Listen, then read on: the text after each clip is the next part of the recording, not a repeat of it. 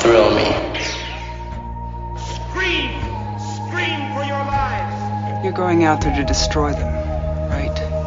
Not to study, not to bring back. I've seen things you people wouldn't believe. Oh, I know this creature of yours. When the dragon gets this old, it knows nothing but pain. Scientists are saying the future is going to be far more futuristic than they originally predicted. Welcome to Altair, gentlemen. Open the pod bay doors, Hal. I'm sorry, Dave. I'm afraid I can't do that. Celestial event. No words. You really shook the pillars of heaven, didn't you, Leigh? What's the boogeyman? As a matter of fact, it was.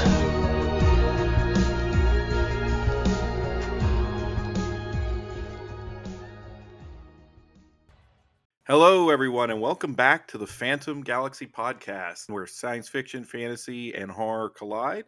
I'm your host, Nathan Bartlebaugh. I'm also joined with my co-host, Bill Van Vagel. And Bill, how are you tonight? I am doing great. It's about -10 out. I have had to shovel a couple times. I'm getting warmed up by the thought of science fiction and fantasy, so bring on the heat. Bring on the heat. I saw something today, an article, something about that up in Canada, there are signs that say something about don't let the moose lick your car. You know anything about that? We're not close enough to a moose. We do have lots of deer and coyotes not too far, but a moose you got to get a little bit further off the beaten track to get a moose. The Mises are out of your jurisdiction a little bit. Hopefully, because if they run into the car, I'm losing. Well, I think that was the idea, that they're normally out licking salt licks, and now they're realizing salt is on the outside of cars, and so moose towards car is a bad thing. Anyway, before we go down that rabbit trail, I'm really excited about tonight's episode. We are doing another episode where we're going to dedicate it solely to one movie, although that doesn't seem to have stopped us in terms of going extra long on most of these. And to do that, we brought in two guests who I'm really excited about. First off, we have Dave Becker is joining us again. He was with us in 2001 and with the Ray Harryhausen episode. Dave, how are you doing tonight? I'm doing great, and I'm glad to be back. But both of those previous episodes were a lot of fun. I had a great time, especially with the Harryhausen, because I got to actually see a few movies of his I hadn't seen in a lot of years, and a few that I hadn't seen at all. Prior to recording, and that was great. And of course, 2001. Like I think you had mentioned in your post, Nathan, how we ended up going longer than the film, which is pretty impressive. When you could talk about the movie longer than the film, that's pretty impressive. But I think there's another one tonight. This movie, I think, is another one that we could, just sort of go on and on about. Yeah, exactly. And Dave, of course, he's from the Land of the Creeps podcast. He's also on the Horror Movie podcast. And you also have DVD Infatuation that you have been doing over at Consider the Cinema. Yep. And the host at Consider the Cinema and the previous host of Horror Movie podcast is Jason Piles. And I feel like I want to tap on the desk here. We have Jason Piles with us tonight. Yes. Hey guys, thank you. Thanks for having me on Phantom Galaxy. It's an honor. Yes, thank you so much. We're so happy to have you here. And I guess at this point I should mention what we're talking about. Young Einstein from 1989 or something, right? No, I'm just kidding. We're actually doing a review of 1998's Dark City, which is, for me personally, is one of my favorite science fiction movies. Not quite up there with 2001, but in about that ballpark. And I wanted to find people who also really liked it. And Jay, you did, over the summer, you did a colossal episode about M. Night Shyamalan's The Village, which a really awesome listen if you guys get the chance, because I think it delves into every kind of corner and crack of that movie from the perspective of someone who really, really loves it. And every movie needs that. And The Village is a movie that benefits, I think, from listening to your podcast about The Village. Wow. Thank you. We got to talking about Dark City and found that you also enjoyed it. So we brought Dave and Jay on to talk. And Bill, this is your first time for seeing the movie. I don't think you even were aware it existed, right? Up until a week ago, I'd never heard of the film. And I'm kind of hoping that, we will hit some people who may say, oh yeah, I remember Dark City. And then some people who may not remember Dark City, because it doesn't seem to have quite hit the cult status I kind of felt it would achieve when it initially came out. So what we're going to do first is just kind of, we'll give you the very basic setup, and I'm going to go around and just have everyone's first impressions of the movie. Again, this came out in 1998. It's directed by Alex Proyas, and it was his follow-up at that point to The Crow, which came out in 1994, about 4 years earlier. And of course, The Crow had a big following. There was also the tragedy involving Brandon Lee and his death. But I remember that, the soundtrack of The Crow and every kind of goth worth their salt showed up in their trench coats to see that movie at the theater. I remember that being a big thing, and the Stone Temple Pilots songs and all that. But then Dark City comes along, and I think there'd been enough time in between that everybody kind of wasn't necessarily thinking about The Crow when this movie came out. And in fact, it came out under the radar, mostly because Titanic was still shoving its way through theaters at that point. That was that James Cameron comes out in December and then is, nobody thinks of another movie until March kind of deal. And it came out in that somewhere in February around that time. And I primarily was aware of it because I'd seen a Super Bowl trailer, which was all these amazing images and science fiction images. And I thought, oh, that's got to be a big summer blockbuster. We're going to have to wait months to see. And then it says, oh, it's coming out in February. And then when it released, I remember I would always go, and this was about a time shortly after high school, I would go to the Chicago Sun-Times website where Roger Ebert posts his reviews. And I was, I was check that first because it was first thing Friday morning. And I remember checking that, and he gave it a 4-star review. And the review itself was just, it was gushing. It was all these great things. And I remember being like, okay, I'm going to go see this movie this weekend. And I did. And so the setup of the film is that it kind of, I guess, it's an in media res sort of situation where you start in the middle of the story and you are not entirely certain where you are. You're gaining your bearings, and there's a city which looks very artificial when you first see it, in the sense that it looks like you're looking at miniatures. It looks almost specifically like you're looking at paintings. There's a dark, noirish looking cityscape that reminds you of Edward Hopper paintings and things like that. And we go directly into this room where we see a man who wakes up and there's a dead body on the floor. He is in that room. He's disheveled. He's in the bathtub. He doesn't know how he got there. He doesn't remember who he is.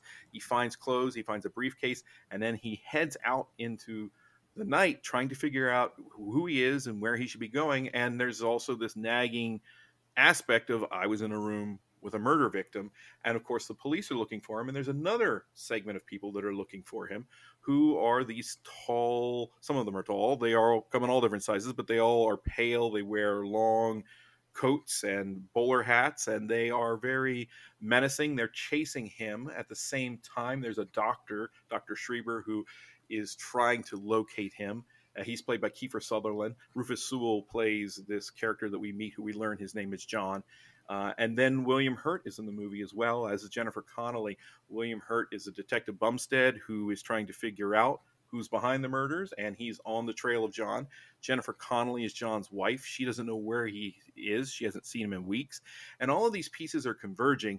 John is also getting little bits of his memory back at a time. His primary memory is of a place called Shell Beach. And he sees these bright, sunny images, but everything around him doesn't look like that. He's in this city, and the longer he's there, the more things don't seem right. And just want to say up front, this is going to be a spoilery episode. We're going to talk all aspects of Dark City. We will get to a certain point where I'll stop after we've given our initial feelings, when we really get into there are some twists here. So before we get into the big twists, I will mention that. But throughout the course of the episode, we are going to spoil it a little bit. I'm going to go ahead and turn it over, though. Jay, tell me about your first time for seeing the movie and your first initial impressions. Sure, Nathan. Thank you. I'm a huge Roger Ebert fan, and that's actually how I ended up learning about this movie, because I was doing church missionary service when this was released, so I was completely out of the movie loop. And then when I saw that Roger Ebert had raved about this so much, I checked it out, and I remember just being kind of astounded by it. I mean, back in the day, I wasn't as much an appreciator of sci-fi as I am now, but now science fiction really kind of excites me quite a bit. But still, the artistic merit that is on the screen in this is really what captured me. When I saw the images in this, it's so creative and rich with just visual splendor.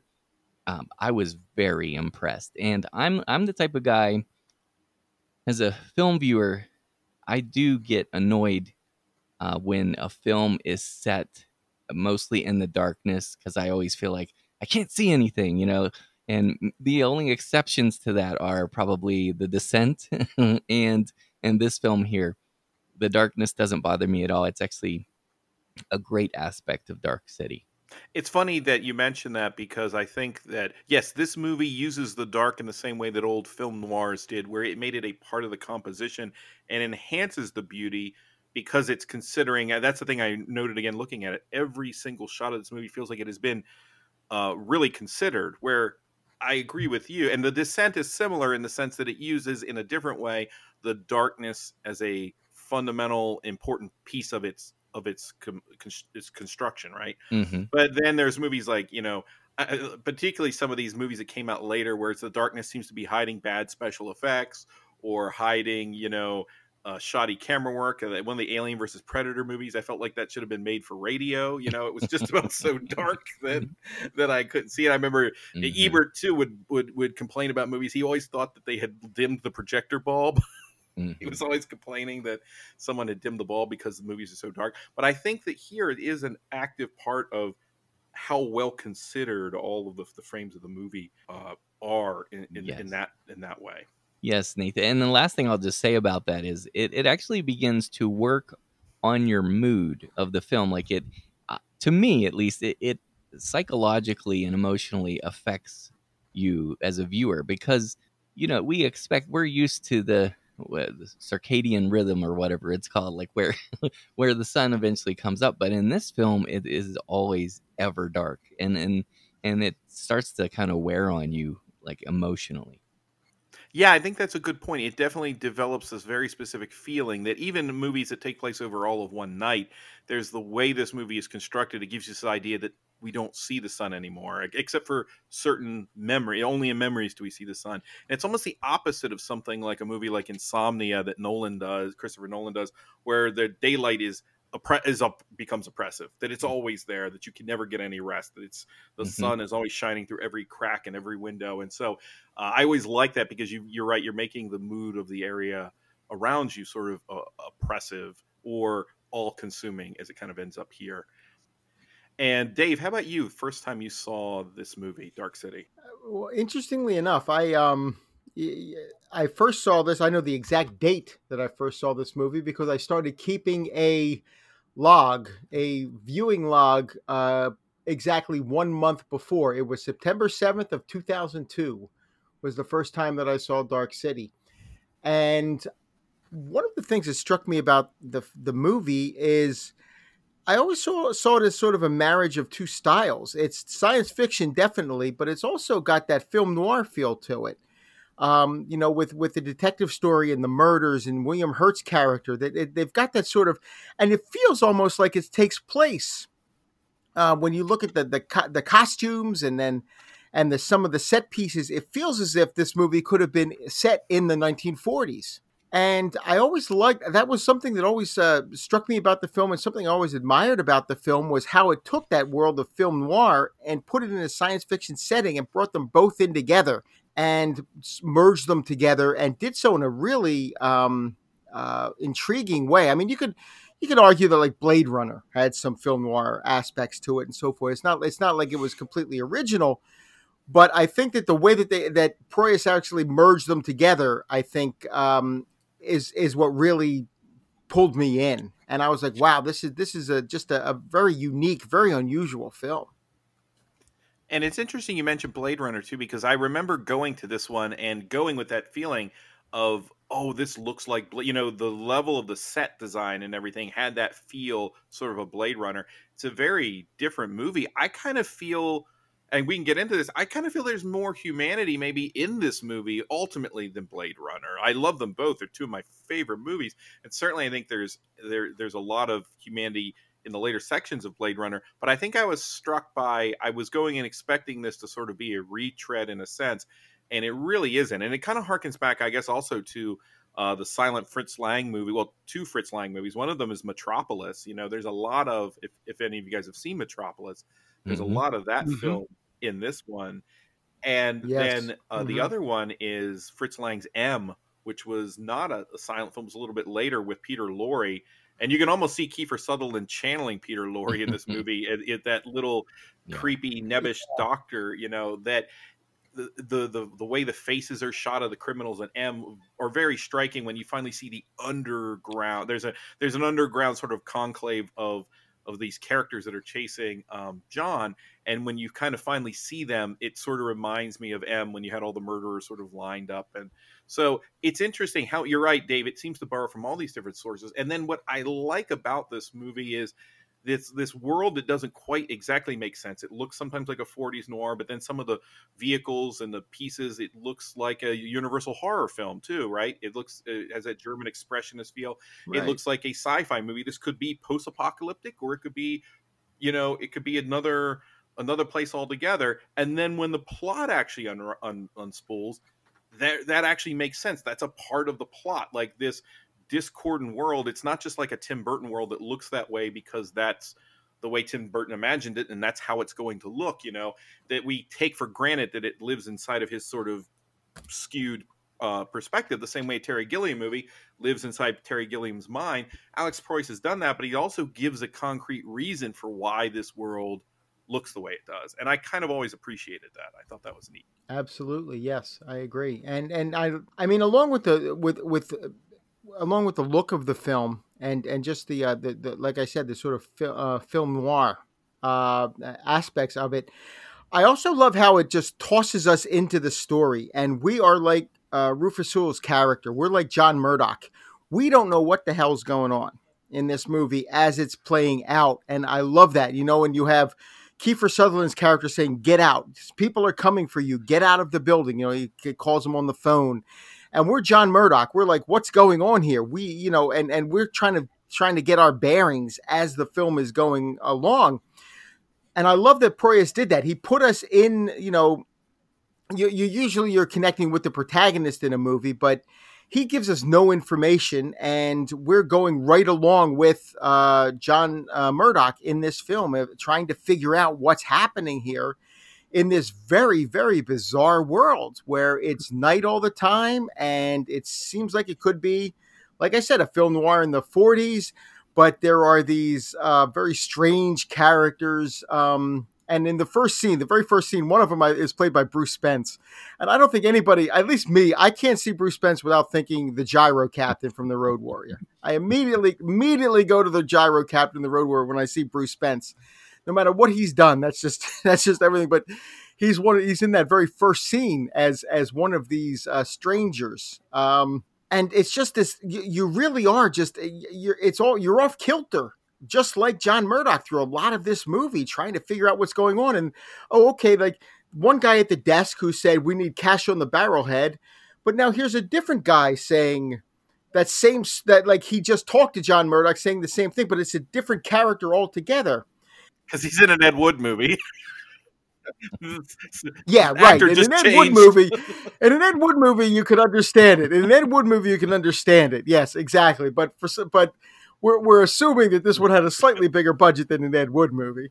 And I loved it. I love that whole aspect of we have to catch up. I like it when a movie does that, when it just tosses you into the mix, and you have to sort of figure it out as you're going along, because it's a little rewarding in a way. Like as you're sort of saying, oh, okay, now that makes sense. Now this makes sense. And the way that Alex Proyas designs it, and this is something that, we'll get into a little bit when we talk about Roger Ebert. You'd mentioned his connection with the film, because he provides an audio commentary on the Blu-ray that I have. I had a DVD and then obviously now a Blu-ray. He provides an audio commentary where he talks about how Alex Proyas is almost like Stanley Kubrick in a way, in that he really is meticulous, and he designs these movies in a very specific manner, giving you shots that he didn't have to give you, but yet he put the effort into I guess to make them part of the film that helps to explain things as it's going along. I absolutely love it. And that's one of the things I really enjoyed about Dark City, is just learning along with Murdoch, with the main character, of what's going on in a world that's not just a little strange. I mean, this is like just off the wall bizarre. Yeah, yeah, it totally is. And the other thing I think we can say about it is the movie doesn't slow down. It doesn't. It's not like the first 30 minutes are sort of hectic and crazed, and then you kind of slow down. It's that way, basically building all the way until the end, and then we don't get into like any kind of spoilers here, but for me, the moment of tranquility is maybe the most ominous moment in the movie. Because we've been going so intensely for Right. so long, for basically the 90 some minutes that the movie runs, or 110 minutes that the movie runs. Bill, how about you? Because this was your, like, just like with 2001, this was your first time for seeing the movie. Yeah, you're popping my my sci-fi cherry on a lot of these films here. It was interesting because I had literally never heard of the film till 2 weeks ago. Because it was kind of in a time in my life where I was either seeing silly comedies, I was watching hardcore horrors, or I was just watching whatever kind of came up. So this really didn't hit my radar. I do remember seeing The Matrix in the theater, and that was about the same time Blade came out and that kind of thing. But I this one passed me by, so I didn't know anything about this one. So it's not usually my bag, to be completely honest, this type of film, but I am glad that I watched it. I'm glad that I saw it. I can really appreciate the one thing I expected coming into this 1998. I knew there'd be CGI, and you know how you see like the Stendhal syndrome and the CGI doesn't really hold up. Well, I saw this and I thought, you know what? For the most part, it holds up pretty well.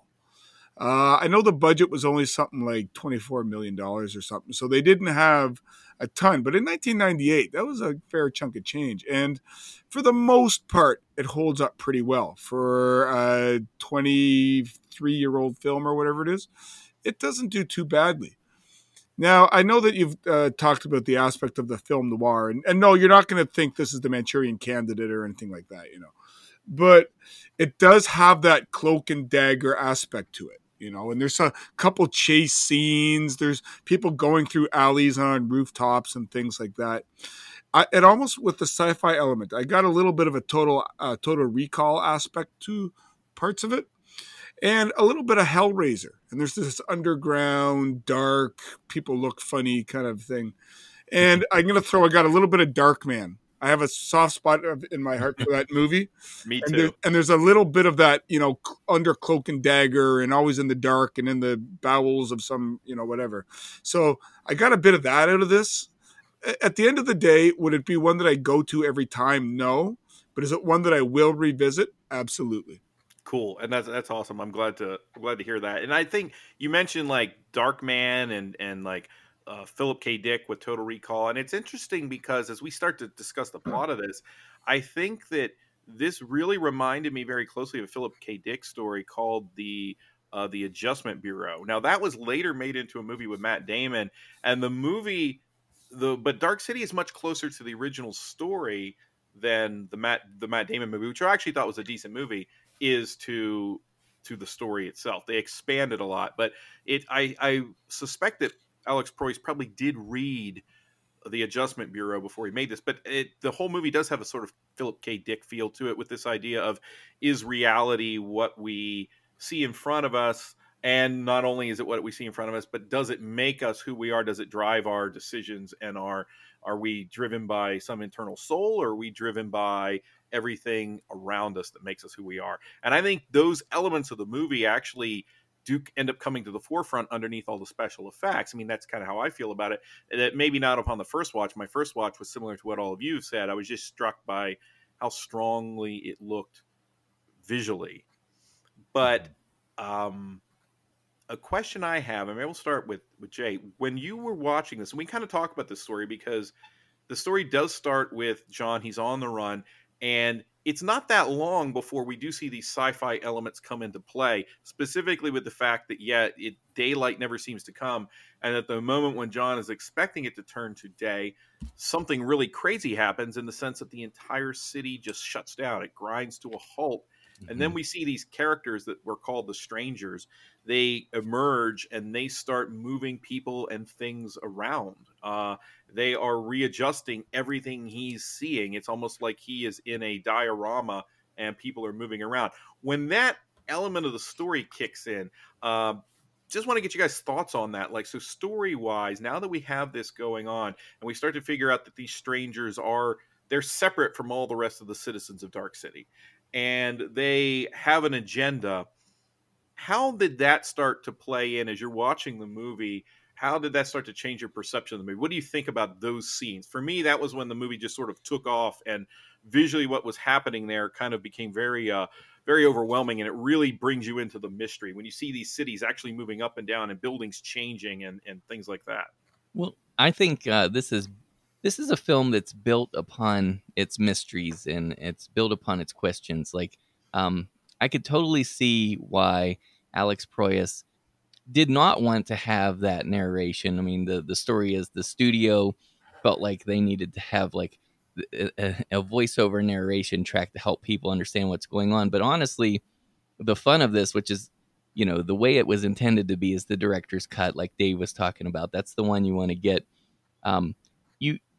It opens in this situation, as you said, like in the middle of just some craziness, and we assume that this is our character. In fact, right off the bat, he saves the cat, so to speak, by saving a goldfish, and we know that he's a tender-hearted good guy, just on some level.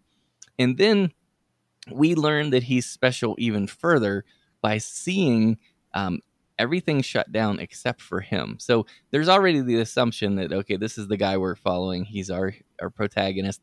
But then everybody else shuts down, but he doesn't. So there's something peculiar about him. And so it just, when that happened for me, the first time I saw this, it just really intrigued me further and got my curiosity piqued. Yeah, and then he also had, you also see him, his first interactions with the strangers, he even has something else he seems to be able to do that sets him even further apart. And so you're right. Bill had mentioned, and it's really hard to escape this connection, is, a year later than this, The Matrix comes out. But I did see this movie first, and there are definitely some obvious similarities between the two. But up until this point, like you said, Jay, you have this, we're following a person, and we are finding out that it's not just the situation that they're in is remarkable. They are further remarkable outside the situation. And so it does have very much, I think, people are always trying to sell me on new comic book movies. And I don't dislike comic book movies, but they all are starting to sort of feel of the same piece. And so when people ask me about favorite comic book movies, if I had to pick one, I know this isn't technically a comic book, but it really feels the closest I think I've ever had to the way the shots are, the length of the shots, and how specific each shot is, both in its production design and in its cinematic composition. It feels like you're reading a graphic novel as it's playing out in front of you. Just the way it moves your eyes through the frames, the way it captures the characters, the way it tries to sketch characters quickly when Jennifer Connelly is introduced to us as this torch singer. And I noticed that in the actual film, or in the theatrical cut, they used the voice of the singer who sang the songs, and they used Jennifer Connelly's voice in the movie. And I just noticed that for the first time, and the director's goes like, oh, it's actually her voice now, which adds a little bit something there. You sketching these characters out very quickly. They're not defined by a lot of dialogue. The interactions between John and his wife, and this whole backstory that they are having marital issues, and that there's this possibility that John has become, that maybe he is this killer of women in the streets. These things are all kind of sketched out very quickly. We over the running time of the film, they become characters that we know, but none of that stuff is really given to us through a lot of like really heartfelt acting. It's not that the acting is bad, but it's pitched at a different level. I always think it's impressive because this really is a visual special effects movie, but it uses all of those things to an end. So to me, it's kind of the ultimate comic book movie. It has the superheroes, and it has the crazy settings, and it has the hero's origin story and the hero's journey. But I like that it's condensed in the mystery. I'm not sitting here watching all the normal beats I'd expect from a superhero movie, if that makes sense. Yeah, Nathan, it reminds me of if Dick Tracy, that film, and The Watchmen had a baby. That's about right. This film would be that to me.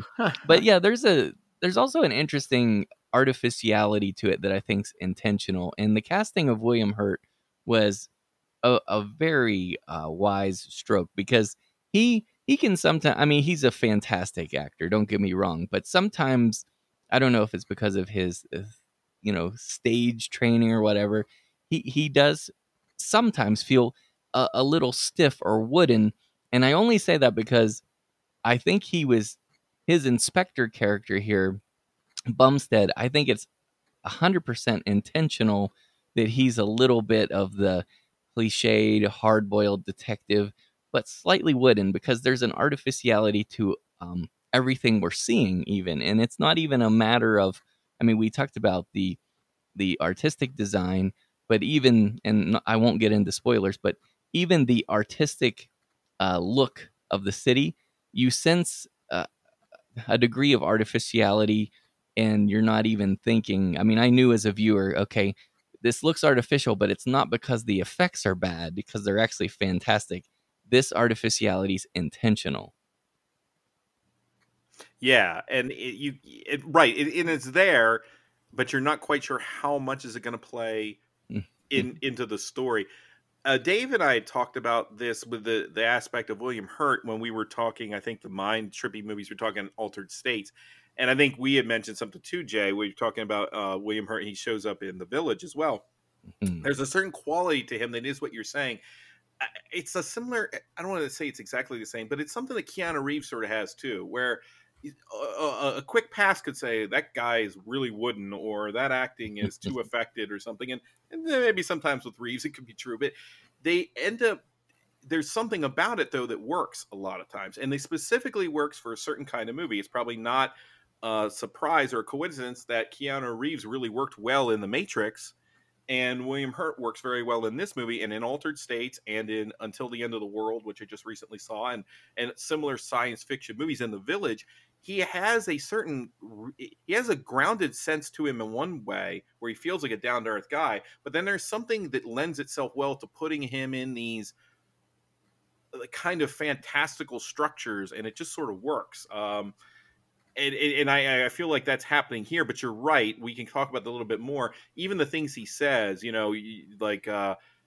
he makes all these statements, and some of them sound exactly like something a hard-boiled detective would say, and other things sound like something that a 9-year-old kid who just watched the Maltese Falcon and was writing his own comic strip would write. So it's almost, and that's almost intentional. Like, what is an innocence view of a hard-boiled character? What would that look like? But I found he got a bit of humanity when Rufus, what's his name, Sewell asked him. He goes, "But do you remember what it was like to have the son?" And he goes, I think I do, but he couldn't specify anything. So I thought that scene kind of humanized him a bit more than this hard-boiled, detective. Yeah, and as a character, it's funny because even his name, Bumstead, you kind of get the feeling he's just sort of this lump. But a lot of what his character, it's funny because when you look at where the movie starts, it starts with a sort of murder mystery, along with the science fiction elements sort of coming in occasionally. But you get this murder mystery. You get this character who's they consider him sort of a suspect in the murder of these 6 prostitutes. It's almost like a Jack the Ripper type thing going on here at the very beginning. In a way, that's kind of the MacGuffin of this, which Hitchcock would use. It's sort of a misdirection where you think the story is going in one way, but in reality, it's something completely different that's happening here. And William Hurt is tied up in the part of the movie that is the misdirection. With the murder mystery, he's the detective. He's looking into it. Even his associate. And I can't remember the name of the character right now, or the actor who played him. Hasselbank. He has this guy who was Hasselbank, I think. What was it? Is the sidekick guy who's always taking his notes for him. Oh no, Hasselbeck, but I mean his the guy who was in the room drawing the spirals. His predecessor, yeah. Walensky, who has figured it out.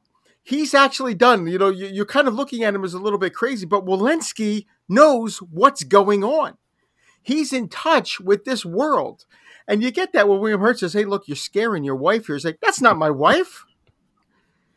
She's not my wife. What are you talking about? And this guy, Walensky, has figured everything out. And yet, the William Hurt character is always a step behind. He's the detective. In most film noirs, those type of characters, you know, like Humphrey Bogart and the Maltese Falcon and everything, they're a step ahead. They're a step ahead of everybody. William Hurt's character is a step behind everybody in this movie. Even Walensky, who was the guy who was taken off the case because he was considered too crazy, he knows what's going on. And he's just not quite up to speed with everyone. And then when he finally is that awesome shot late in the movie, and I don't want to get too deep into it, but where he's basically William Hurt's last scene in the film is when you get the feeling like, okay, now he knows now he's finally up to speed with what's going on here. And I love that. That's one of my favorite scenes in the movie is that that sort of the William Hurt's final moment in the film. Yeah, that's very cool. And it's hard to talk about this movie a lot, really, when you get to a certain point without going into the spoilers. And so I'm trying to think of other things that we can discuss in terms of the movie before we kind of launch into the spoilers, because this whole slate of characters that embody the strangers, you know, and we want to talk about, you know, all of those characters and those actors. And yet it's hard to really talk about them without getting into kind of where the movie goes. And so, but I do agree with what Jay had said earlier, which is this movie is built upon its mysteries. It works best when they sort of unspoil in front of you. So I think the bottom line here is this is a very visually driven movie. And yet I don't think its visuals are just, it's not a bunch of special effects artists just trying to throw things at the screen and see how much we can put on the screen. It seems they're all directed to a very specific vision. They're trying to create a world and a mind space and a feeling.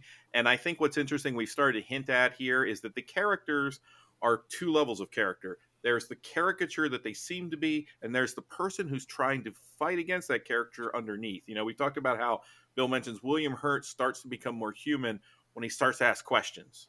When he starts to stop asking questions that are detective questions and are more human questions. Why am I here? When was the last time I saw the sun? You know, questions that maybe he's not, that are his own thoughts. And so without saying any more of that, I'd maybe at this point, I think for anyone who's heard this and says, hey, this is a movie I want to see, this would probably be a point, I would think, and I'll let you guys say any kind of final thoughts on it there, to maybe turn it off and go see it and then come back. So any other final initial thoughts about just the movie in a general review sense? And if you guys want to give ratings, for me, it's a 10 out of 10. But any ratings or final thoughts you want to give just about the movie? My thought of it is this. Why was this considered rated R? Why is this a restricted movie? What was there in it that would have put it over that line?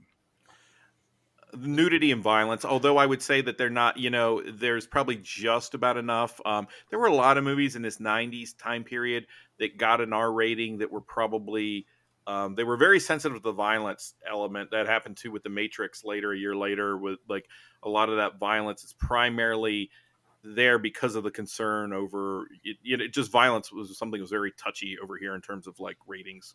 Like other than the fact you see a dead hooker on the ground every now and again. You see a live hooker too at one point. Yeah.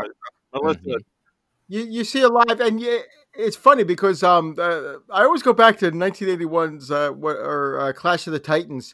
There's just as much nudity in Clash of the Titans as there is in Dark City, and Clash of the Titans was rated PG.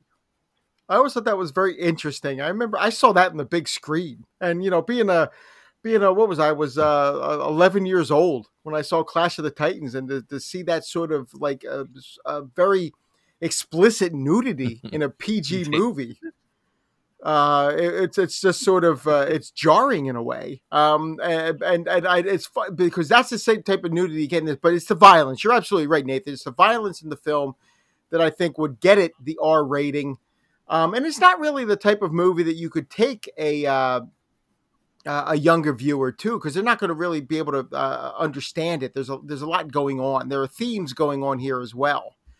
I think that would be a little bit beyond. It would be, but I mean, you could watch Kramer versus Kramer, and there's themes that would be a bond to an 8-year-old, but there's nothing you can't show them. Like, I'd agree, Bill. It is an almost movie, in that sense where you could cut one or two little things here and have a movie that would be a very solid like PG-13 movie. And there are elements of this movie that I'm like, oh, I can't wait to show my kids, but I'm not going to show my kids Dark City just yet. Yeah. They got to at least be 9. I'm just kidding, but right. But anyway, so I think that was it on that end. But any thoughts, any kind of, not final, but just in terms of someone who maybe information would be good for someone to know before walking into it, or to encourage them to watch it at all. Yeah, Nathan, I'm infamous for overselling things, and I don't want to overstate it. But this is truly, genuinely my feeling on this film. You know how if you've ever put together a time capsule and you're trying to figure out, okay, what would be representative? What would show or really capture this period? I think that if you were doing a time capsule, I'm not saying this is in my top 10 all-time favorite films, but if you did a time capsule to represent what kind of artistic and just what film art could be, a high example of film art, I think that this would be one of 10 films that should be preserved that way. I do think it's a 10 out of 10 just for those who are listening and who haven't seen it. I think it's a must-see if you're a cinephile. It's a definite purchase. In fact, I own the DVD version, and it's the director's cut, of course, and that's the one you want because it has the Ebert commentary that we've been referencing. But today, after watching it again, I'm like, you know what?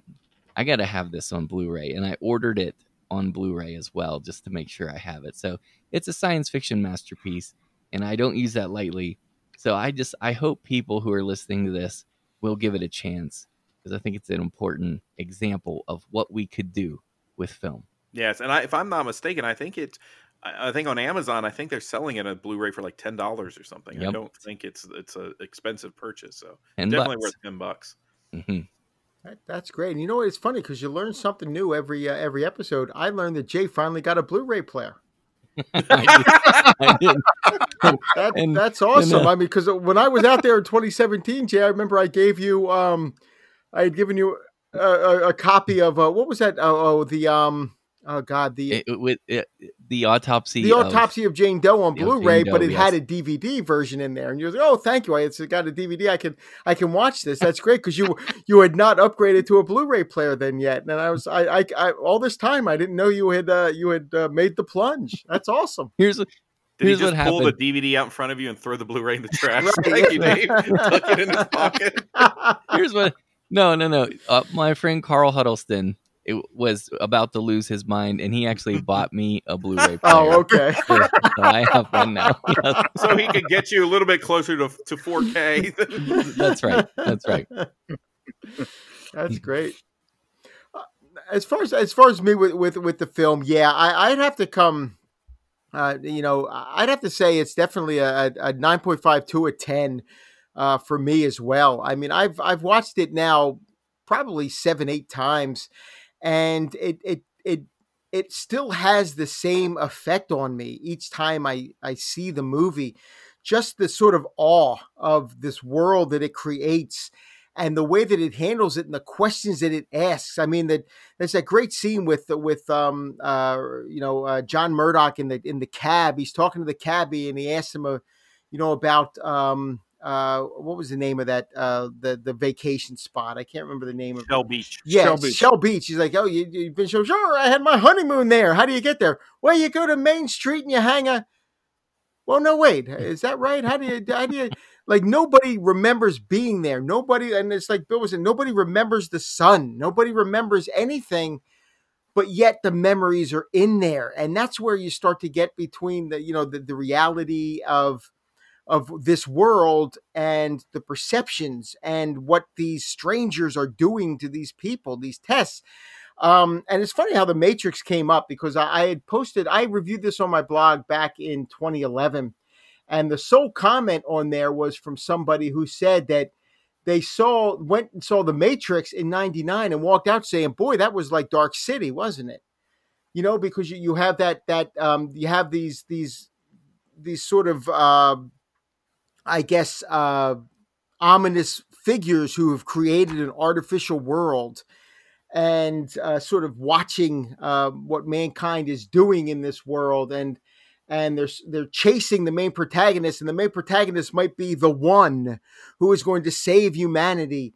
And you get that in this film, and it's just interesting how Dark City predates The Matrix. The Matrix is so much more front and center, I think, in pop culture and just cinema fans in general. But Dark City does have a lot of those same elements to it, and I think it does it in equally as interesting way. I love The Matrix too, I really do. I'm a big fan of the first Matrix, and I try to pretend the other two don't exist. Because I absolutely love the first Matrix. But this movie does have a lot in common with that first Matrix, almost as if it was setting the stage for it. And Ebert mentions, something in his commentary about how this, the Dark City could become a cult favorite at some point, and it just never really did. I don't think it ever got to that level, and it's a shame because I think it really deserved to be. Mm-hmm. Yeah, I know I'm going to get tarred and feathered for this because, that's just who I am.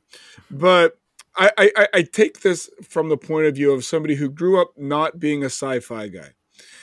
And like the last Star Wars movie I saw in the theaters had Ewoks in it. And so you take it from that point of view. And so it's only been in the last 10 years or so that I've kind of re-gravitated back to that. And when I've started doing Phantom Galaxy and when I was on Land of the Creeps, I've started having to go back and watch these. And you gain a new appreciation from them with a second perspective. It's almost a fresh look because I had never heard of this one. I had shut this kind of film out other than like the big major blockbusters from my even consideration of watching.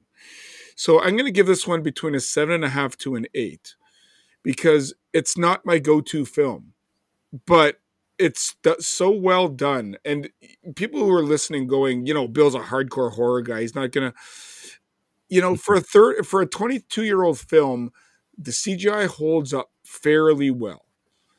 The acting is really good. And you can almost take this as a police serial and forget about the sci-fi stuff and still get something out of it. Because ultimately, it's about clues and figuring out how it all happens. So I'd say definitely watch it. It's a turn the lights out film.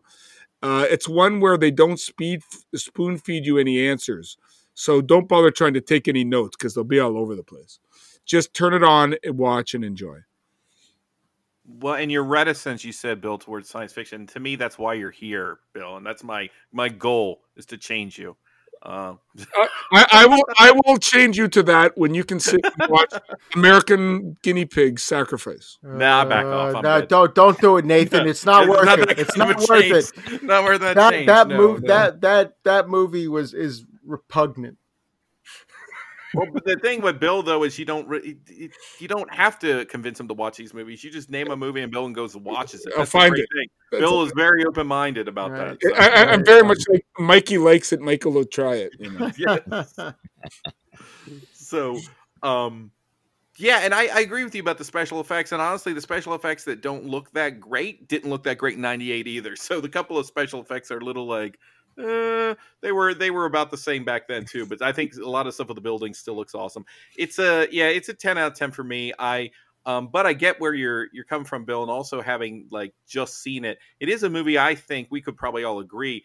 It's a movie that does kind of entice you to want to see it again, maybe not immediately, and I think it does grow. That's the movies I love the most are the movies that kind of grow when you see them a second time. To me, when you see a movie once and it kind of gives you everything you need right off the bat, that's a great experience. But then I feel like there's not much reason to come back. Movies like this, they kind of keep drawing me back in, and I get more from them when I come back, and I like that. Yep. So now we can have the real podcast, right? Yeah. Where we talk about the kind of free for all in a sense. I'm kind of a little bit up to you guys, and really whatever you want to talk about. At this point, I think we can talk about spoilers. I think there's a lot to talk about in regards to the characters, even though some of them seem like caricatures, and I think we can talk about the twists too at this point. Is there any specific aspect that you guys really, with the opportunity to talk about this, that you want to talk about or really delve into? I was going to say, as the guy kind of on the outside looking in, the one aspect I really liked, one was Kiefer Sutherland was incredibly strong in this. Yes. I thought his acting was phenomenal in this. Mm-hmm. And I like the aspect of the brainwashing. It really brought that Invasion of the Body Snatchers element to it. And that is my all-time favorite sci-fi movie. I really like that aspect to this film. Mm-hmm. Yep, I'm going to concur with Kiefer Sutherland. I mean, having grown up with Kiefer Sutherland in movies like Stand By Me and The Lost Boys, where he's playing a very different sort of character than he is in this one, I loved his performance in this. His is probably my favorite performance in the film. Just from this character, this guy who's sort of working in the shadows, and he's subservient to these creatures, these other beings who are controlling everything. He's like the Rufus Sewell character in that he's not falling asleep with everyone, but he has a specific function.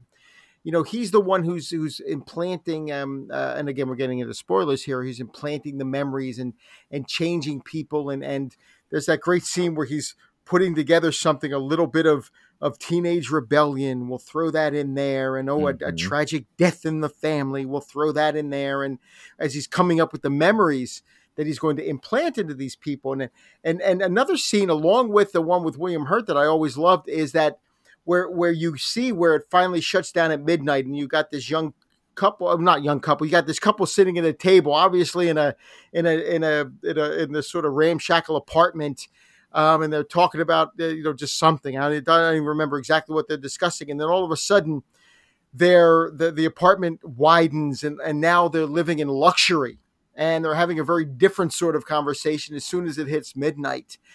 And it's at that point where you're saying, wow, this movie is just so unique and so unusual. And I love where they went with that. And it's really the Kiefer Sutherland character that's the tie for all of those things. He's involved in all of the worlds at the same time. And yet a little bit weaselly and sort of serving these other characters and working behind their back, trying to build something and change the way that things are going on. It's an awesome performance, and just a really strong character as well. What I think so cool about that, Dave, and about that Kiefer Sutherland character is the strangers have a lot of vampiric type qualities. I mean, even though they are aliens, because we're in spoilers, right, Nathan? Yes, we are. I like where you're going. Keep going. Okay, so even though we're in, even though they are aliens, technically, they're vampiric. They like the darkness. They're very pale skinned, and I love how Kiefer Sutherland's character is kind of like the Renfield, the little crony, that helps facilitate this, and that's really neat. And the other thing that's impressive about Schreiber is that, of course, as Kiefer Sutherland does, he almost accomplishes everything within 24 hours. right. Just kidding. A little bit of foreshadowing there. Yeah, right. Nice.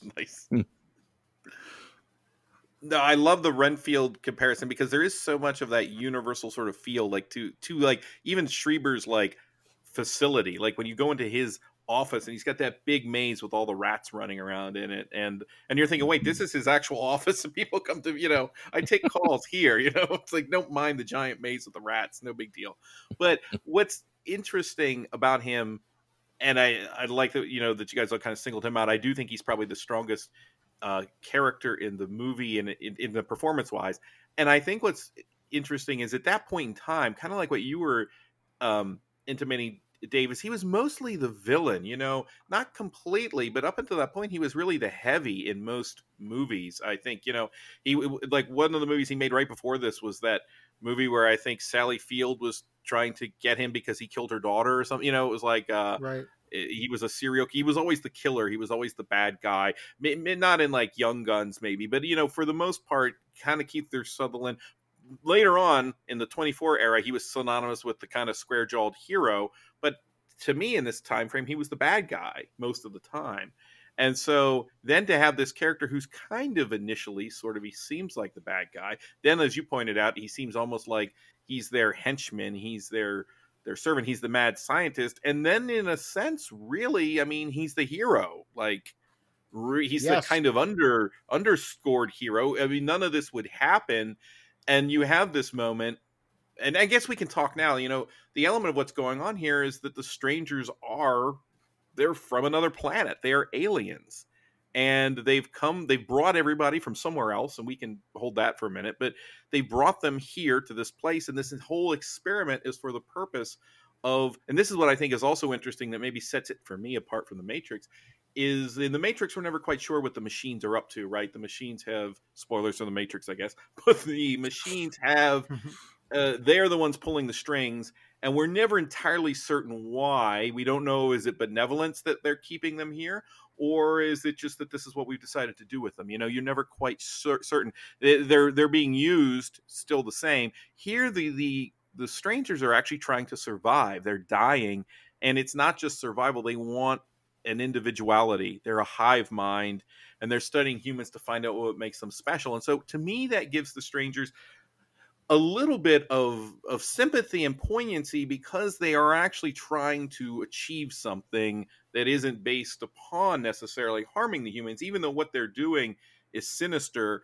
There's a real reasoning to it, and you kind of see that played out in the Richard O'Brien character in Mr. Hand and in Mr. Book and some of these other characters. We see that, but Schreiber's the one who's been kind of conscripted to do all this. You know, he's the one who's mixing the memories, and he's putting things here and putting things there. And so this whole time he's been betraying the entirety of the human race that he knows exists anyway. He's been doing this, and he's been doing it on and on and on and again. And then finally he sees this guy who has an ability, and it's like an opportunity for him to kind of break out from that. And I think the scene when that finally happens, when he mixes that final vial, I thought that was a genius scene, when you see sort of he's injected himself into John's memories to sort of teach him what he needs to know. And suddenly you have that idea. Schreiber even says, none of us know what we would have been somewhere else, you know, in other lives. Right. None of us know that, because it was taken from us. And so in that scene, you see him, he's the teacher, he's the firefighter, he's the guy who rescues people. He's all of these things that he doesn't get to be in this world where he's the only one that knows what's happening.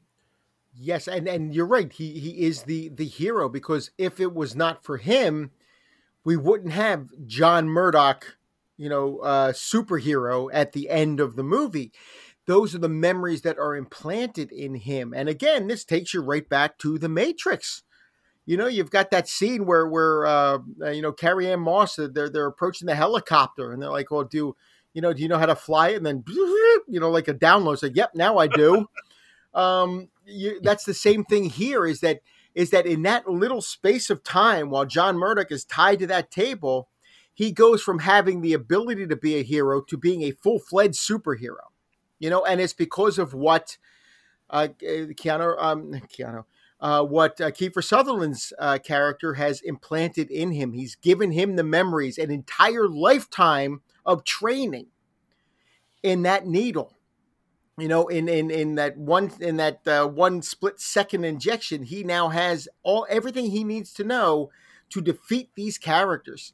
And it's interesting to watch the aliens pick up on that, saying something's wrong, something's not right here.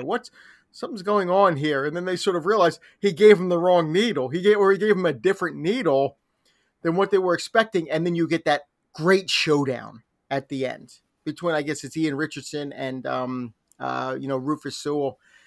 Just a great showdown. That last scene is amazing. And again, it's going back to what Bill was saying. You know, the effects in this film they hold up. They really do.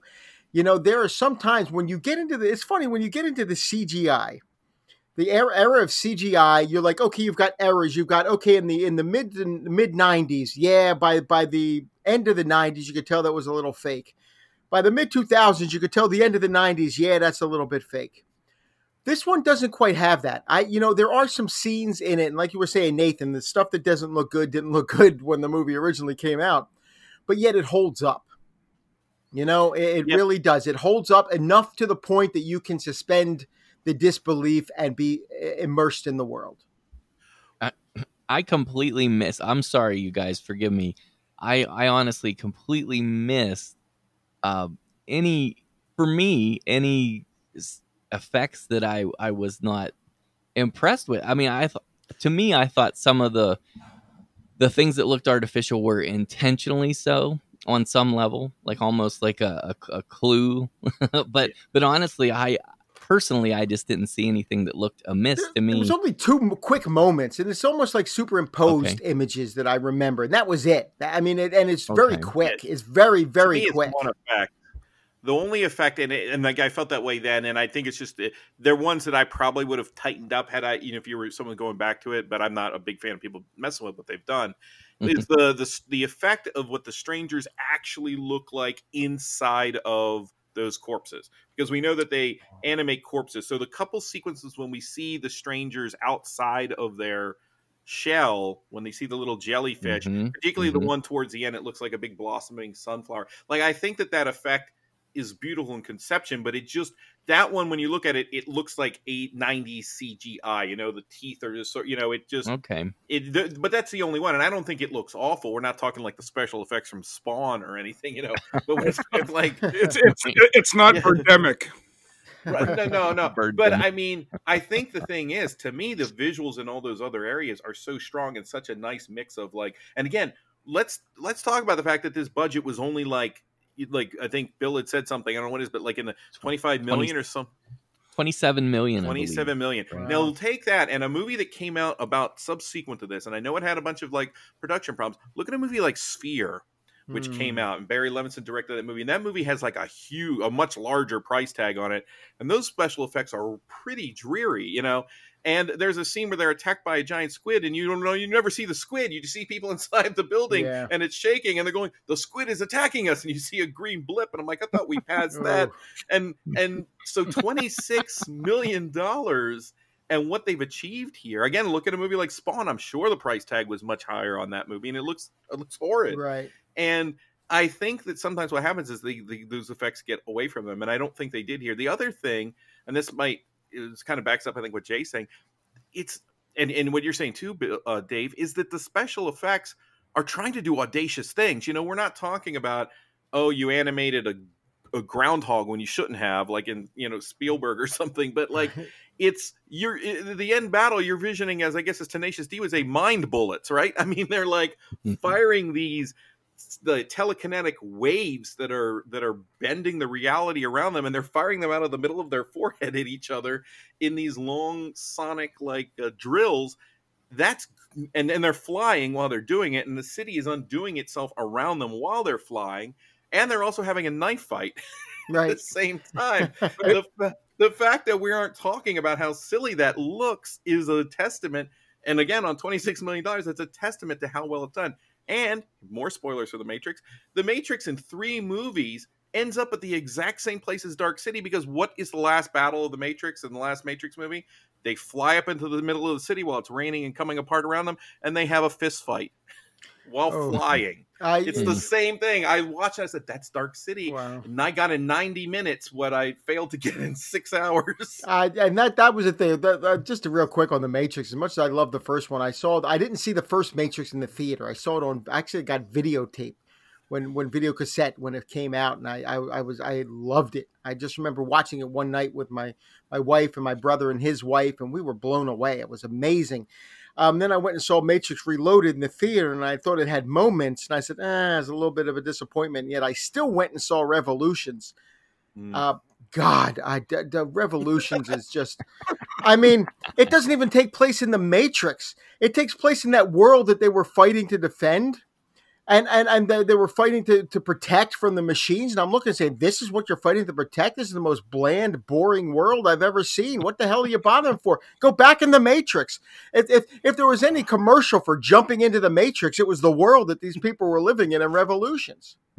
Except that in the movie before that, it was implied that is the Matrix, that it's just Russian nesting dolls or turtles stacked on top of turtles. It's Matrixes all the way up and Matrixes all the way down. It was definitely an instance of taking a mythology and turning it too over too many times, and it's a shame because even Quentin Tarantino, he originally he was talking about all the movies he ranked like I think it was his 20 favorite movies that were released since 1993 when he started making movies, or 92, I guess it was when he started making movies. He said The Matrix was originally his number 2 film, but he couldn't look at it the same because of the sequels. It just ruined the mythology for him, and I think it did that for everybody, and it's really a shame. And thank God there wasn't a Dark City 2 or 3, because we could be having the same conversation now about this film. Thank God it stopped when it did. Right. Well, I'm sure they'll fix everything with a 4th Matrix, right? That always does it. Yeah. Right. Once they bring everybody back, they're far too old to do it. Let's bring them all back and put them back in the Matrix, and let's see what the 3rd Matrix did do is it allowed Bruce Spence, though, to capitalize on the fact he's in every major kind of sci-fi. He's in Road Warrior. He was in this. He's in Star Wars. He was in Lord of the Rings. He was in Lord of the Rings. Yeah. And he was the train man in the 3rd Matrix movie. Wow. Was it just me, or does every time you saw one of those guys, you looked for Doug Bradley in the background? Right. Yeah, you did. Totally. You absolutely. They had that look. There's no doubt about it. Mm-hmm. Cenobites. Yeah, all these weird otherworldly characters come up with. The first thing they're like is, where's the S&M shop? Like, how do we get there? Right. We need to get outfitted before we go do our thing. Which means that the creepiest of them all was that little kid. Oh yeah. He's like licking his teeth, and you're like, oh god, little ankle biter. Yes, yeah. But don't worry, Jay can take him. That's right. I can. Jay wasn't afraid of that kid. I wouldn't have been in the same state with that damn kid, but Jay would be able to take him. It reminds me of those kids in The Brood. Yeah, right. Brood kind of deal. So something Dave said a minute ago, I just want to agree with you, Dave. I loved what you said there about how you referenced it's a good thing they didn't try to like fix it or do sequels to this. I love so much that here we have a unique world, a unique vision, and it is a standalone film. It's just a crying shame, as you guys said earlier, that it didn't catch on as a cult classic. So I'm grateful, Nathan, that you wanted to highlight this film and get another review out there for it, another voice, a set of voices to champion it, because it's definitely worthy. Yeah, and I think that there was talk like when this 2008 director's cut came out, Preuss started talking about making a sequel and stuff, and then I think that Gods of Egypt killed any chances of that ever happening. Okay. This is where I get kicked off the podcast. I know where you're going, and the only reason I've seen Gods of Egypt is because of you. But we'll get to that. Go ahead and. Oh, okay. I don't want to jump ahead if you were intending to mention it later. No. Go ahead and talk about it. That's fine. I wasn't going to slag on it. I know it was a bomb. That was what I was pointing out. Yes. It seems that many people hate Gods of Egypt, but I am one of its few apologists, apparently. Because while it is no Dark City by any means, it's almost like, have you ever had a fine meal? Like let's say you go to a gourmet cheeseburger place, and it's a gourmet cheeseburger place. That's a very interesting analogy. Go ahead, continue, please. No, Dave, you never had a gourmet cheeseburger? I'm serious. I've had cheeseburgers that I've enjoyed. I don't know if I've ever said, "Boy, who's the master chef who slapped this meat on the bun?" Well, what is that place called? The Wawa that you go for?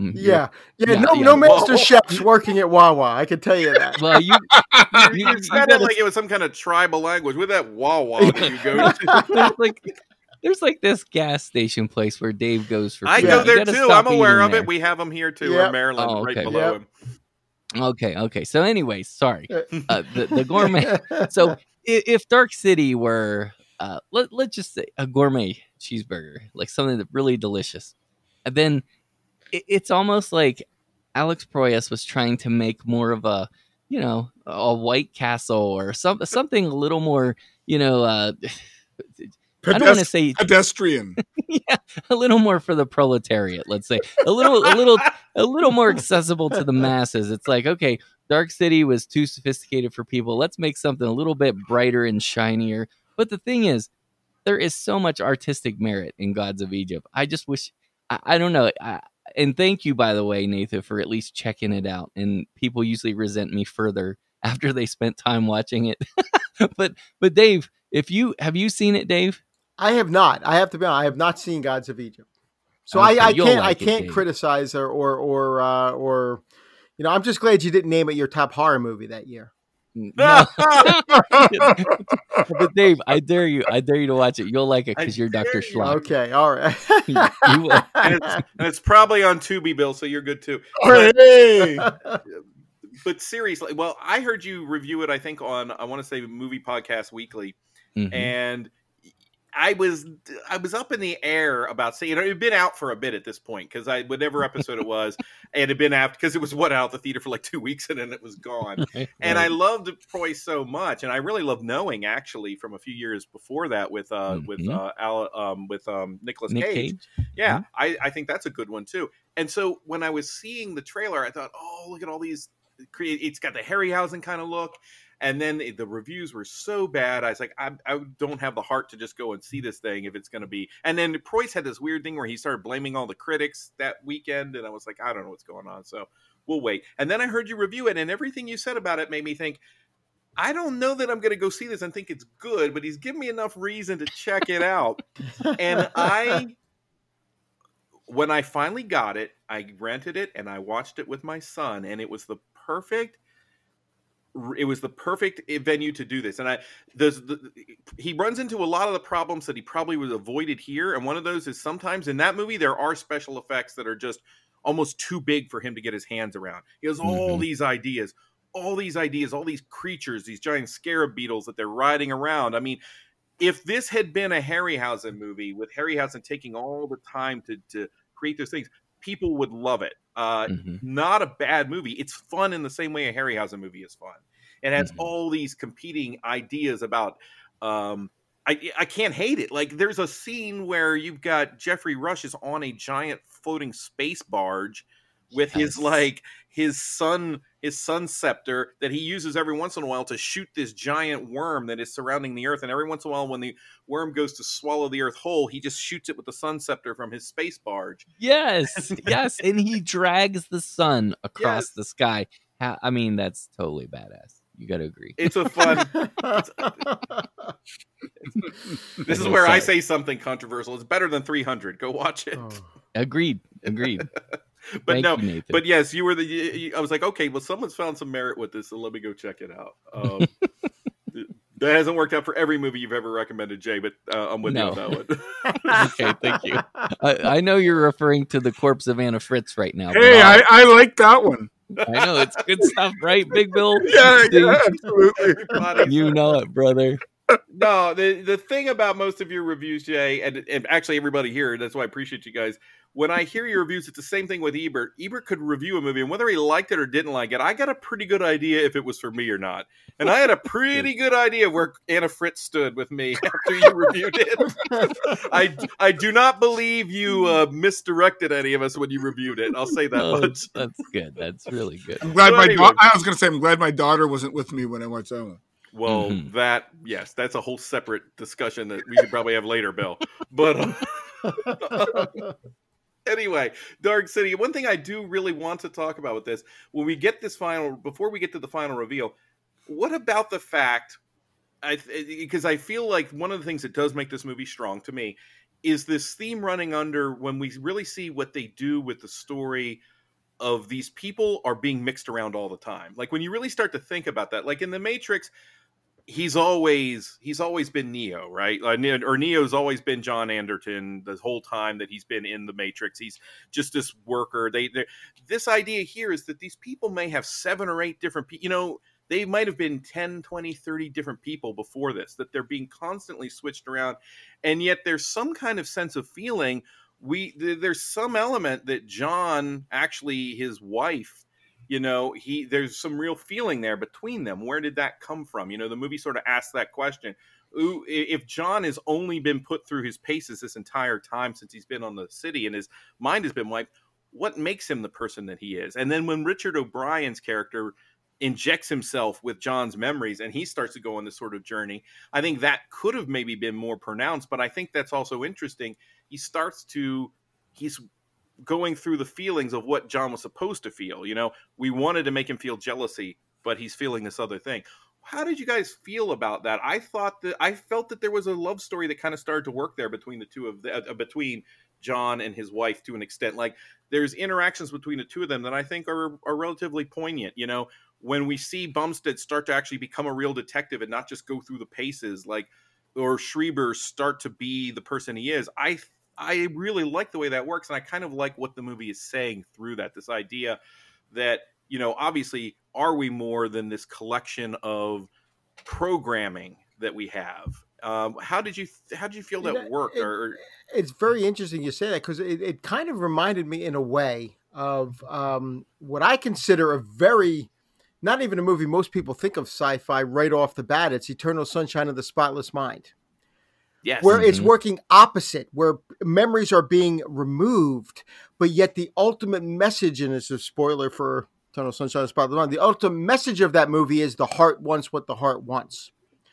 You know, that even with, you look at the Kirsten Dunst character, you know, and her relationship with her boss, the doctor, and what we learn about that as that movie goes on. And Kate Winslet and Jim Carrey's characters having their minds erased of you know, their love affair that they had, and yet where they end up at the end of the movie. It's just that the heart wants what the heart wants, and you kind of get that from this, is that you could change these people all you want, but there's still something underlying. There's something about their general makeup that's always going to remain. You know, and I liked that message in this one just as much as I liked it in Eternal Sunshine of the Spotless Mind. I agree with that, Dave. I love your tie-in there to that film, because it seemed to me that these characters, wherever they were initially abducted from, because I got the sense that the aliens had somehow pulled them from somewhere else, right, is what they say in the film. Right. That there was an initial being, an initial identity that, even though they don't really remember, it's still them at their core. And that made me wonder that if there's another line as well. At first, when I revisited it today and I heard this line, I'm like, okay, is he patronizing her like sometimes husbands do to wives to get them off their back, or like, you know, like for example, she says something about love, and she's like, because you can't fake that, and he's like, no, you can't. And I'm like, okay, he just doesn't want her to bug him further. But then I realized, no. Maybe that is a point that Proyas is trying. Yeah, it was. I'm just really jaded in my life, but I think that is a point that Proyas is trying to make, that love actually it penetrates through and still exists on a level of truth that cannot be buried or erased. That is deep. Yep. Good God. And that's when he breaks the glass and reaches through to her. They're separated by the glass at the police station, right, and he uses his mind. And that's the one moment, I think, when he realizes that, you know, later he says, well, no, you don't know how I feel. You only know how I was supposed to feel. And I think that she's gotten through to John at that point, that this is where they're all about the choices I make based off of the things that are happening in my soul. You know, they're looking for the human soul, and it's ultimately what undoes them in a sense. Mm-hmm. I was going to say, the one thing I wanted to bring up before we kind of wrap it up or whatever is, I don't know about you guys, but I really liked the musical numbers. I thought that Connolly looked sultry and bang on as the singer, and I thought the music was pretty good. I tell you, the song she sings at the very first one, I didn't realize it was this song either. Sway, that song she sings, that's Dean Martin sang that, or the version I remember of Sway is Dean Martin's, and it was used in the movie Sexy Beast, which I love. Sexy Beast. And they use that in there. And I remember watching it. And as I was watching it tonight, I had forgotten that. And I'm watching it going, oh, that's Sway. And I immediately thought of Sexy Beast as I was watching her sing it. But you're right, Bill. She does a good job with that. I like that. And then they sort of build it up as this, again, this classic nightclub singer, you know? And it fits into that film noir, I think, aspect of the movie. And then later she does The Night Has 1,000 Eyes, I think. And then the other songs in there, I remember getting the soundtrack, and I think Trevor Jones does the score, which is also strong. but the songs, there's Echo and the Bunnymen do a song in there, and there's a couple others, and it's a good soundtrack. It's almost like the movie itself in that the musical numbers are from all different eras and different sort of places, and so it has that sort of hodgepodge or patchwork feel as well, like to the music. Absolutely. Agreed 100%. And Nathan, if I could shift directions a little bit and just ask you about something or comment. I feel like there's a theme that's underlying here. It's built in a couple of different levels. Like there's the conspiracy theory angle where what if they're actually right? We dismiss them as crazy, but see, we live the common person. You know, it makes me wonder if the common person lives these mundane, ordinary lives day in, day out. But what is actually happening in reality is being controlled by the quote unquote 1%, right? The powers that be, and they're actually pulling the levers and making the switches in the world and affecting all of us little people, so to speak. And we're not even aware of it. And then kind of like in the film Pleasantville, or in the film Truman Show, where there becomes this unrest, this unraveling, because someone cannot just be kept from the truth for too long. And so I wondered if that was a theme that was intended or not in this, but I definitely read that in the film. It's interesting, and I'm glad you mentioned that, Jay, because it was something, not that exact point, but something I had in my mind to mention that I think it ties into what you're saying and probably kind of answers it is, Dark City comes out like in February of 98. Truman Show comes out in June of 98. The Pleasantville comes out in like October of 1998. And then a year later, you have The Matrix, The 13th Floor, Existence, Open Your Eyes.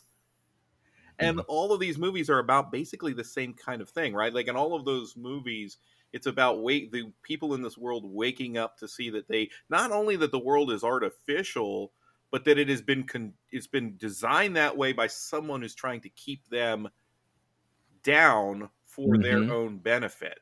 And it is totally, and that's a point in time when the X-Files was big, right? Like the late 90s. Yes. And of course we had, now everything just exploded, and we don't know what's conspiracy theories and what's real anymore. But right. at this point in time, Wag the Dog was a movie that same year, or 97. That it had this kind of distrust of the government that was almost playing in a Dr. Strangelove sort of vibe. So I think at that moment, particularly there in the late 90s, we were having all of these stories that were specifically about waking up to see the world for what it was. And I remember a lot of my friends at the time who were like, coming from the Christian perspective, they're like, "Oh, finally Hollywood is." And I'm like, these are not Christian movies. Right. I get where you're coming from. I see what you're latching onto. This idea of your eyes being awakened and you're realizing, But could you not argue that 2010's Inception is the next step of this movie? I think Nolan, I don't know that he absolutely was, but I feel like he has probably been inspired by many of these movies. To me, Inception has a lot of Dark City in it, particularly visually, but I think Memento, maybe even more so, has that. If you look at the movie Memento, there's a lot of correlation to Dark City in a different sort of way. Well, I love Memento. Memento is a masterpiece, in my opinion. And building on what you said, Nathan, I mean, I think it's really interesting how at the end, once our hero character, Sewell or whatever, once he has taken over and John wins, immediately what he does is he starts manipulating the machine and building the world the way he wants it. And there's this amazing reaction shot. It's a look of almost disgust and disbelief on Schreiber's face, and that's so incredible to me because it reminded me in some weird way of the film Star Trek Generations, where there was that realm known as the Nexus, where you're in this happy realm. It's like blissfully happy, and basically the Nexus isn't real, but it makes you perceive that you're getting everything you want and you're happy. And it's like, okay, if you think you're happy, even if it's not true, then isn't that still great? And so I wondered about that, and I wondered if if Schreiber was like kind of disgusted that he immediately started building his own world the way he wanted it. And that is a point that was something I did want to talk about. That end. I know we haven't gotten like kind of the reveal of where the city is, but that moment of awe when he comes out and he just starts changing things after he's won. But Schreiber asks, "Well, what are you going to do next?" And you're right. That look on his face is almost indecipherable a little bit. It's like, is it wonder at, oh, what's he going to do, or is it a mix? Is it a mix of, okay, is this the new warlord? Is this in a month? Right. Is he going to start building cages along the edge of Cell Beach? I mean, or build a wall between? What is he going to do next? But I think that's kind of implicit in the ending. Like, he has the powers of the gatekeepers at this point, right? And the others don't. Is he going to be like Neo and teach everybody how to do these things? Does he even know how to do that? But what is the first thing he does? He builds the things. He says, we're going to make some changes, and he builds the things that he wants to see. It's still potentially benign, but now you've got a guy walking around who can control that entire world. And my thought would be, I don't want to see a Dark City sequel, but when they were talking about it, it's like, well, is John Murdoch the bad guy? I mean, maybe it's just 1%. Yes, because Rufus. Well, yeah, but he says, "Oh, and she comes up to him and says, "Where's Shell Beach?" "Oh, it's right down here." He knows, and she doesn't, so he has the upper hand in this relationship too. Not unlike, an Eternal Sunshine of the Spotless Mind when Elijah Wood is, he's using this information he's gathered to try to game on her. I'm not saying that's necessarily what he does, but it reminded me of an ending. Dave, you'll know this movie. Bella Labette, and actually there's a lot of Jean Cocteau, I think, in some of what's in Alex Proyas's Dark City, but the Beauty and the Beast, the old 1940s Beauty and the Beast movie, is interesting because it tells the same story that we're used to. And at the end, Gaston dies, and then the Beast turns into a human. But what's interesting in that movie is that the same actor plays the Beast and also the Prince and Gaston. So when the Beast turns back into Gaston or into the Prince at the end, he looks just like Gaston. He looks like the bad guy. And they, in a similarly way, they walk off happily together into the sun, or they fly off together, and she's looking at him, but she has a look not unlike what you're talking about, Schreiber, where it's like, wait, the hero, the happy ending is offset by the fact that you now look like the bad guy, in a sense, maybe not physically. Right. And I remember kind of tying that together. There's also a weird bit. I don't know if you guys are aware of this. Ebert had pointed out once. There's that scene when he finds her at the pier at the very end, right? He's now built Shell Beach, and he comes there, and she's standing at the edge of the pier. Now, we don't know if he put her there or how she got there, but that is apparently, and not apparently, it is, I think that is the final shot of 3 different Jennifer Connelly movies. Definitely. Oh God, what was the one from Requiem for a Dream? That's the one I'm thinking. Yeah, definitely that one. And House of Sand and Fog. House of towards Sand the end has interesting. Yeah, there's another shot of her on the pier, and it's like apparently movies with Jennifer Connelly seen from the back in a distance are maybe that's her best side. That's not what I meant, Bill. But no, I think that's a good point because it never leaves that feeling. Finally the sun is out, but I feel like the movie is left with a sinister sort of like the darkness isn't necessarily gone. The artifice continues is basically what it's saying. Whereas the idea of the Matrix was to break down the artifice and somehow get back to a semblance of reality. This movie is we're just going to have a different alternate universe. We're just going to have a different artifice, and it's going to be better because now the sun will be out, but you still have one person sort of controlling everything, whereas before you had, I guess, a committee. Where they sort of move like a hive mind controlling this whole thing. Now you've got one guy controlling the whole thing. So yeah, it could have led you. It could, if you did do a Dark City 2, it could have been a very different film, and John Murdoch could have been a very different character. If she breaks up with him, things could get bad. Yeah, right. Well, I still submit, guys. I think that ultimately, while it seems like it is 97% a happy ending, I feel like that Dark City thread, the dark thread, still runs underlying. I think that's intentional for us to be concerned about it. I really do. Definitely. Yeah. And even the visual aspect of when you look behind him, you see sunny beaches, but then he's not gotten rid of that city. It's still sitting there. And I guess we should talk about the other fact. One of the reasons that they can't wake up from it is that they're on a giant spaceship. floating around in space. You know, that whole entire city is just a giant circular ship, right? Yeah. And like, so could Murdoch fly it? Can they take it somewhere? Can they? What did you think? To me, that's one of the most that was such a grand moment when they're breaking through that wall. You know, they tear it down and it's suspenseful, and then boom, it's space. And I would assume I should have been expecting that, but I'm not sure I was. I remember still being sort of in awe when you see, as you said, Dave Bumstead, he kind of floats outside of the ship, right, and then you see from the air it's the city and it's just out there floating. And does that make a lot of logical sense? Maybe it doesn't, but it's a really great image. Yeah, and it just sets you up like it. You know, before you've got kind of like it's almost like you've got a hope that okay, this world, it's, you know, there's something strange going on here, but maybe they can get back to normal at some point. Now you realize there is no normal. I mean, this is the world. This is where they are, and the fact that it resembles, you know, film noir or Earth in the 1940s or whatever they're going for here is that, you know, they've created that for it. And this is just, you know, it's like a sense of hopelessness when you first see that. It's wonder, a sense of wonder of what you're seeing there. That scene, like you said, with Bumstead, that's my favorite in the movie, where he's floating out and you just see this large ship. But a sense of hopelessness as well, that these people really are trapped. There's nothing they can do about this reality that's been created for them, because wherever they happen to have been from initially, and you think it's Earth, that's what you're going to think. These are Earthlings that have been taken out there, but who knows? Maybe they're just these are beings from another planet, and they're using Earth's culture to create this world. Who knows? But there's that feeling of like, wow, these people are screwed. I mean, no matter what happens, these people are screwed.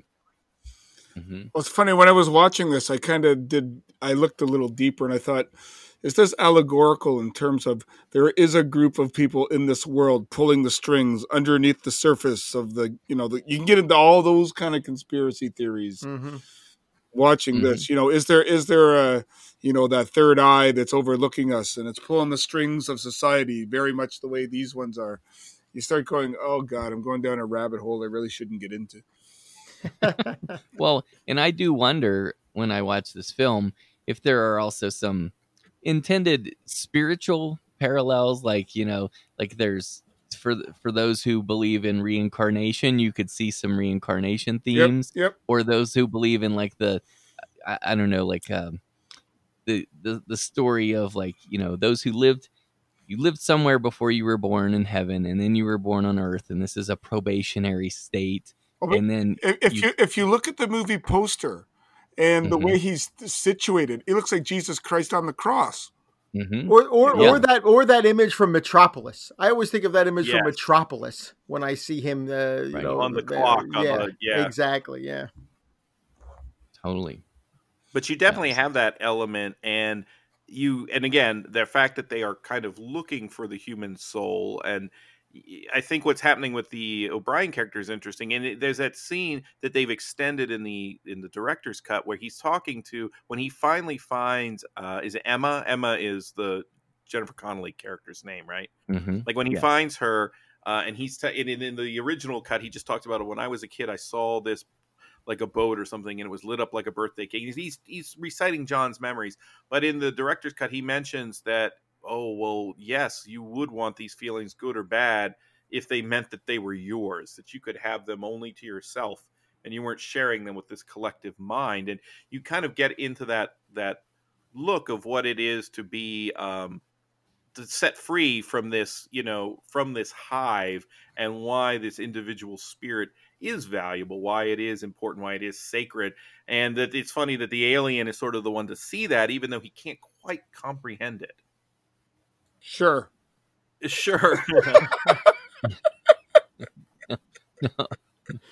Bill's still thinking of Jennifer. Bill's still thinking of Jennifer Connelly on the dock. Probably. What were you saying, Jay? Yeah, I'm always reluctant to talk over people, so I apologize about the wait. Yeah, absolutely. I'll edit that out and whatever Bill said. Yeah, right. Well, that is cool. That is cool, though, Nathan, because you can tell that, and you're referring to Mr. Hand, right? Mr. Hand, Yes, Mr. Hand character.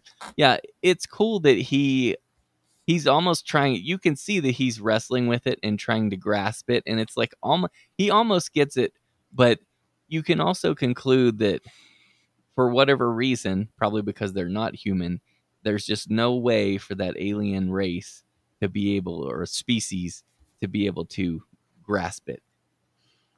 And it's that love and compassion element that he's lacking. He doesn't quite wrap his head around that. Why wouldn't you kill her after she did this to you?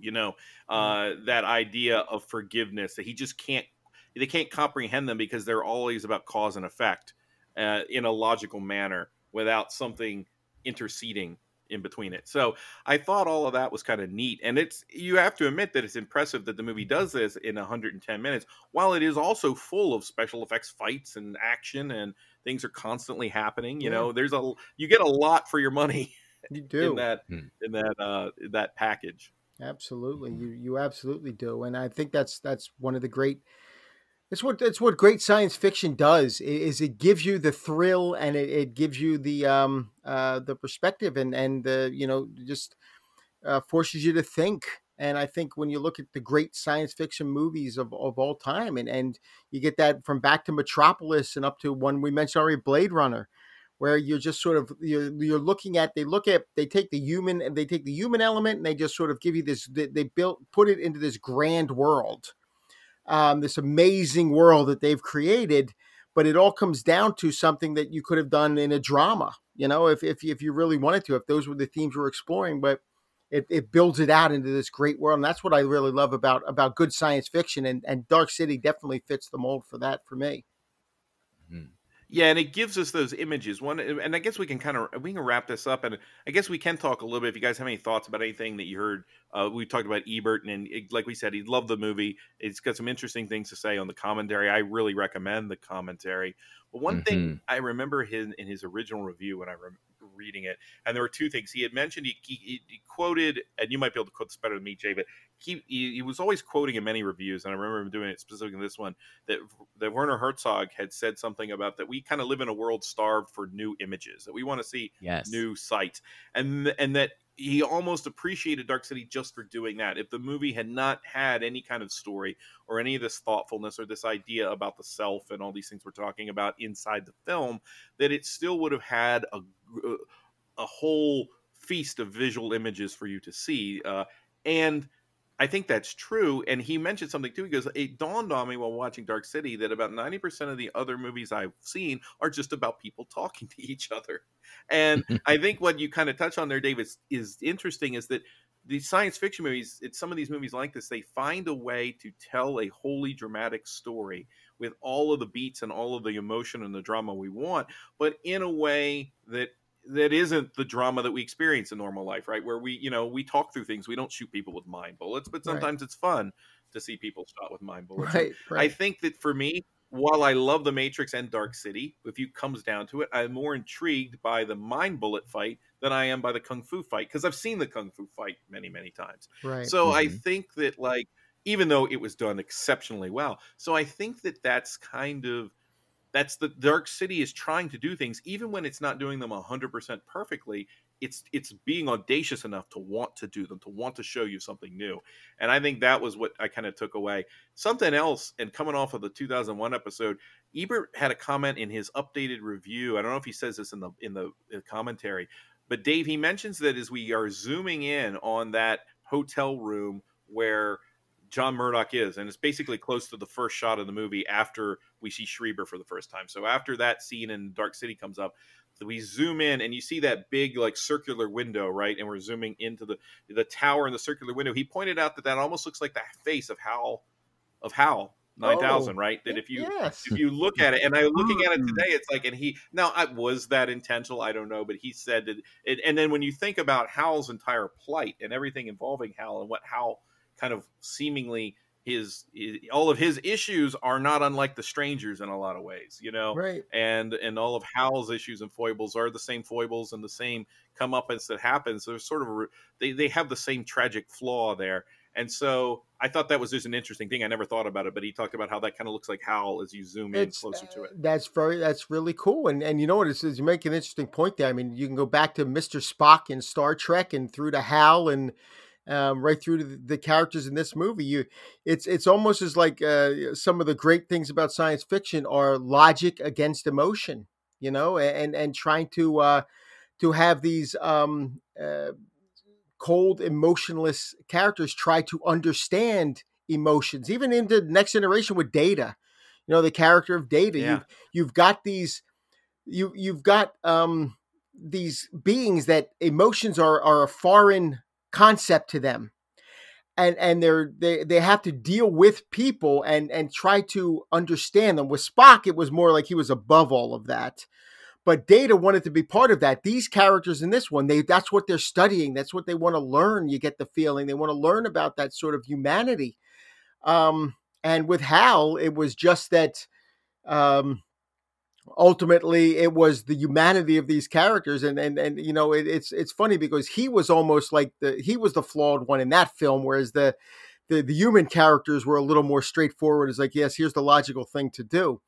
But there's always that conflict, that sort of duality of emotion and logic at play in a lot of great science fiction. And I think this movie, it plays here just as well. Well, and the one we keep referencing, Metropolis, at the very, Metropolis just straight up says the head and the heart, you have to have the head and the heart come together at the end. Exactly. Yeah. And Nathan, I wanted to, if I could double back for a minute about, you were referring to them as mind bullets. I just wanted to kind of give a little shout out. I think it's super cool that the way they ended up depicting something that would otherwise be invisible. I mean, they're fighting with this is psychokinetic powers, like, you know what I mean? Theoretically, I assume, yeah. Yes, but the wave that you see is very... just a great way to depict that. I mean, because I think a lesser film or like an older science fiction film would have sent like the rings, literally the way a 6-year-old would draw a picture, the increasingly bigger rings. Right. You didn't know if they were fighting or if it was Aquaman calling for help. It would have went woo. Right. And here come the dolphins. Exactly. Here come the dolphins to help the Super Friends. And the other guy would have grabbed his head and just clutched his hands and screamed. One of my favorite aspects of this film is how this story is, as we've discussed, it's about humanity, it's about love, and yet, even though those things are actually, they have a bright and positive vibe to them, it still maintains this nightmarish quality throughout. It feels like a nightmare. Like when you're watching this film, you feel like you're stuck in a bad dream. And I love that aspect, even though it does have some beautiful themes to it. Yeah. Yeah, and I believe it was Preuss who said that the initial genesis for this movie, more than like anything he had read or seen, was he used to have a dream as a kid that these people in little hats would come into his room and just move everything around. And so the nightmare being that he would wake up and his room was no longer what he remembered it to be, and they would just do that to him over and over again. And so that sort of became the basis. And another movie that I'll give a shout out for, and it's on Prime now. I know, Dave, I'm sure you've seen it, The City of Lost Children.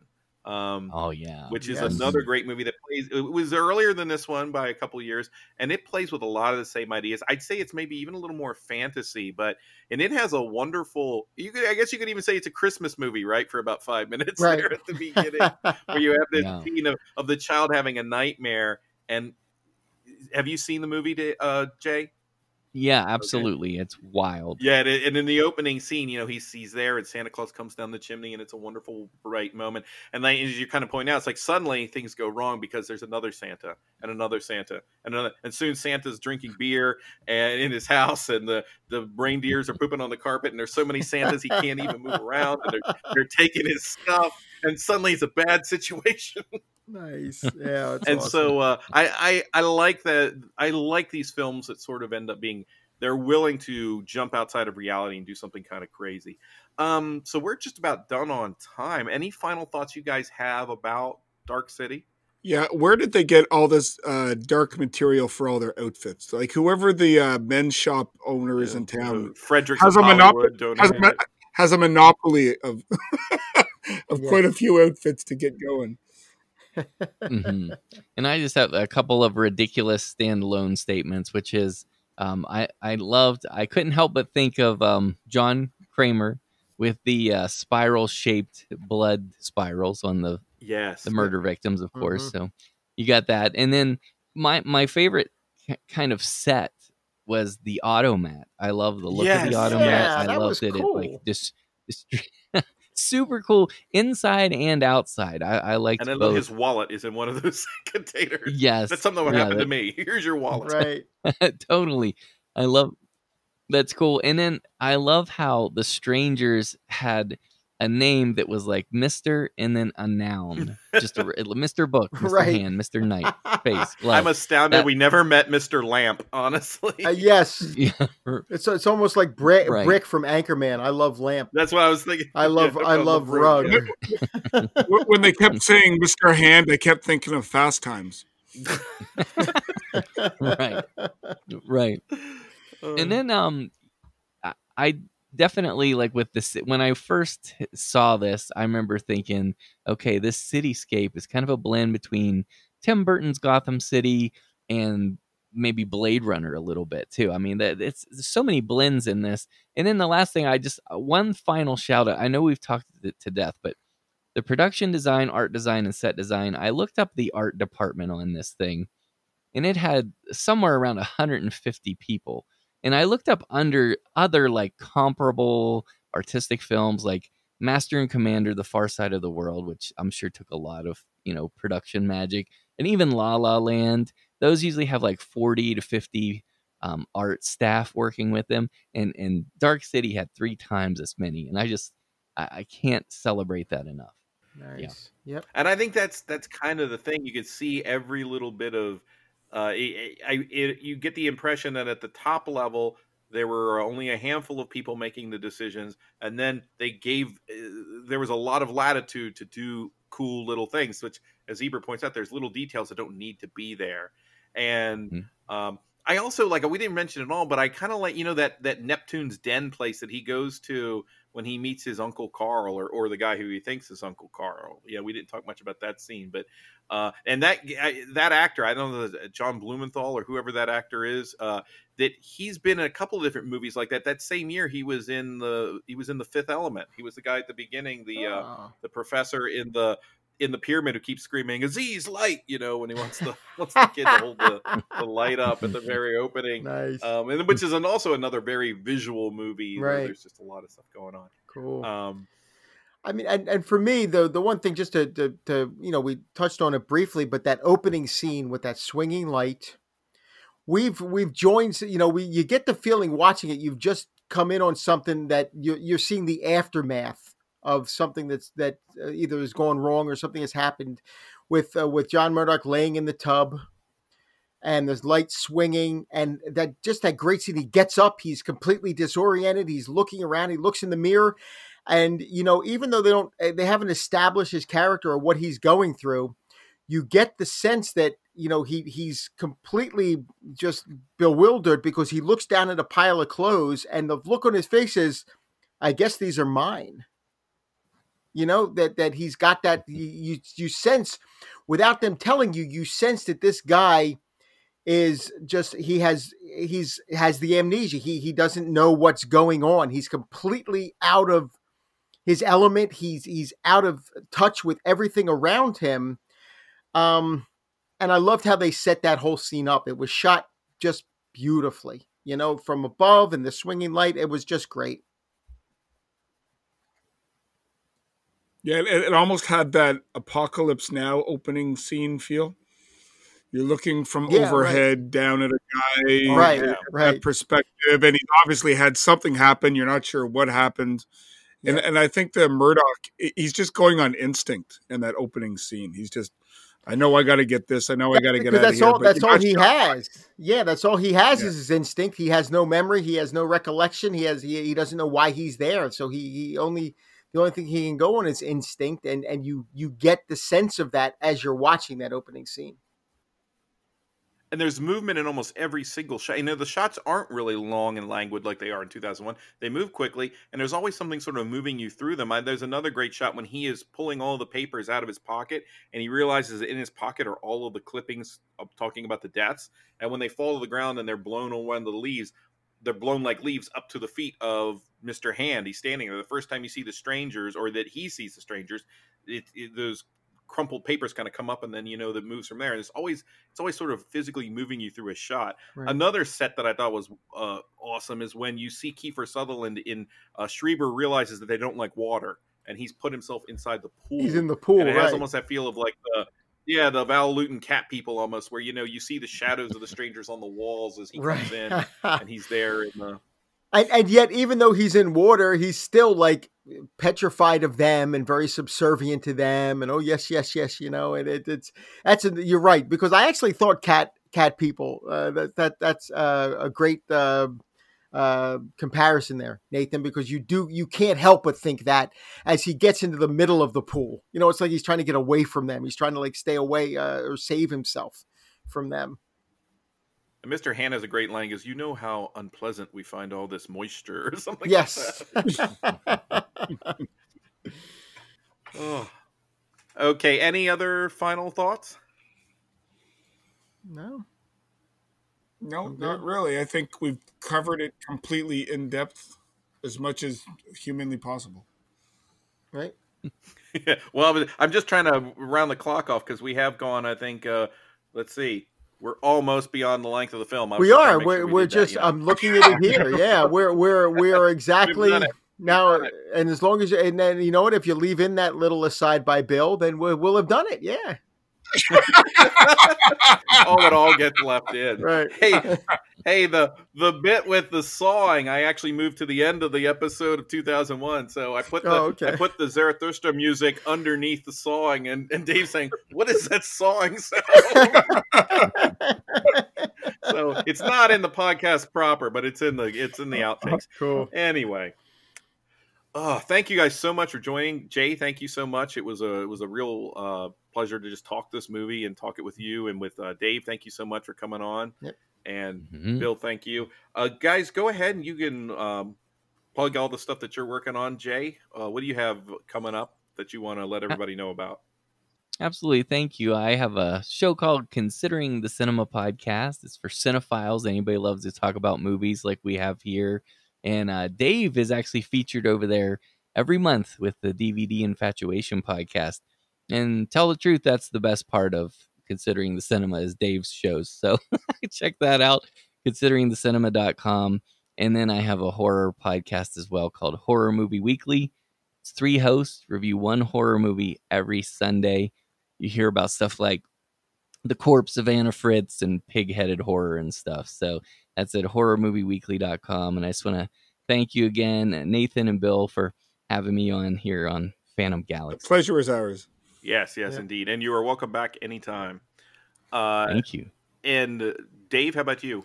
Well, first, let me say that Jay's being very modest, because Considering the Cinema has a lot of great content over there. And, yes, I'm actually very happy to be associated with and part of it. And thank you, Jay, for inviting me to do this. You finally, for years, you've been talking to me about doing my own podcast, and I never even gave it a thought. And you've actually given me a platform, and I'm really enjoying it. Thank you. But there's tons of great content over at Considering the Cinema, so everybody should definitely go over and check that out. I tuned Dave to do that with a needle. There was a needle and a little tuning. Yes, there was.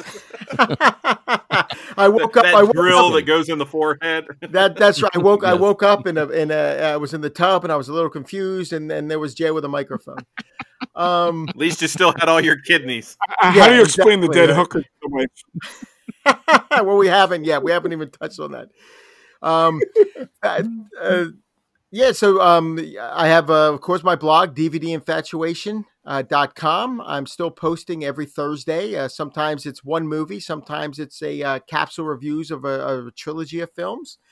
And that's every Thursday. Just sort of pulling the curtain back a little bit, I have everything written through 2021. So I have right now all the way up to December 30th of 2021 posted and out there. It's going to be posting for on DVDinfatuation.com. I'm on Twitter at DVD Infatuation. I also have a Facebook page. And something I'm doing right now is I'm counting down my 200 favorite movies.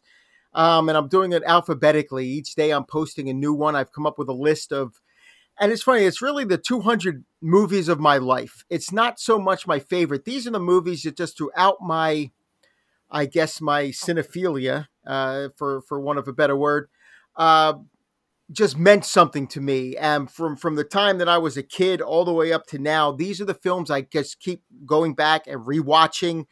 And again, I'm posting them one a day until I hit 200, which is going to take me, I think, May 29th or 30th of 2021 will be when I finally hit 200 and post the last one there. And I'm having a lot of fun doing it, but it was actually very difficult to narrow it down to 200. I was kicking myself for not making it 250, but then I thought, you know what, 200's good because I had to make some very tough decisions about what to leave off of the list. But these are the movies of my life. Say, can you give us a sneak peek in which one was 201?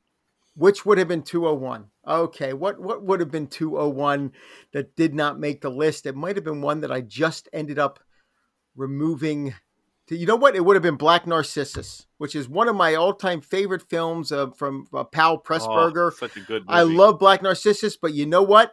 When I'm looking at the movies that meant a lot to me, going, that one's a little bit more recent, and it just didn't quite make the cut. So that would have probably been my 201 was Black Narcissus. But like I said, I could have gone to 250. But I'm having a lot of fun doing that. It's great. And I'm posting that over on Facebook, one a day. And I think right now, as of this recording, I just posted number 13. So I still got a long way to go.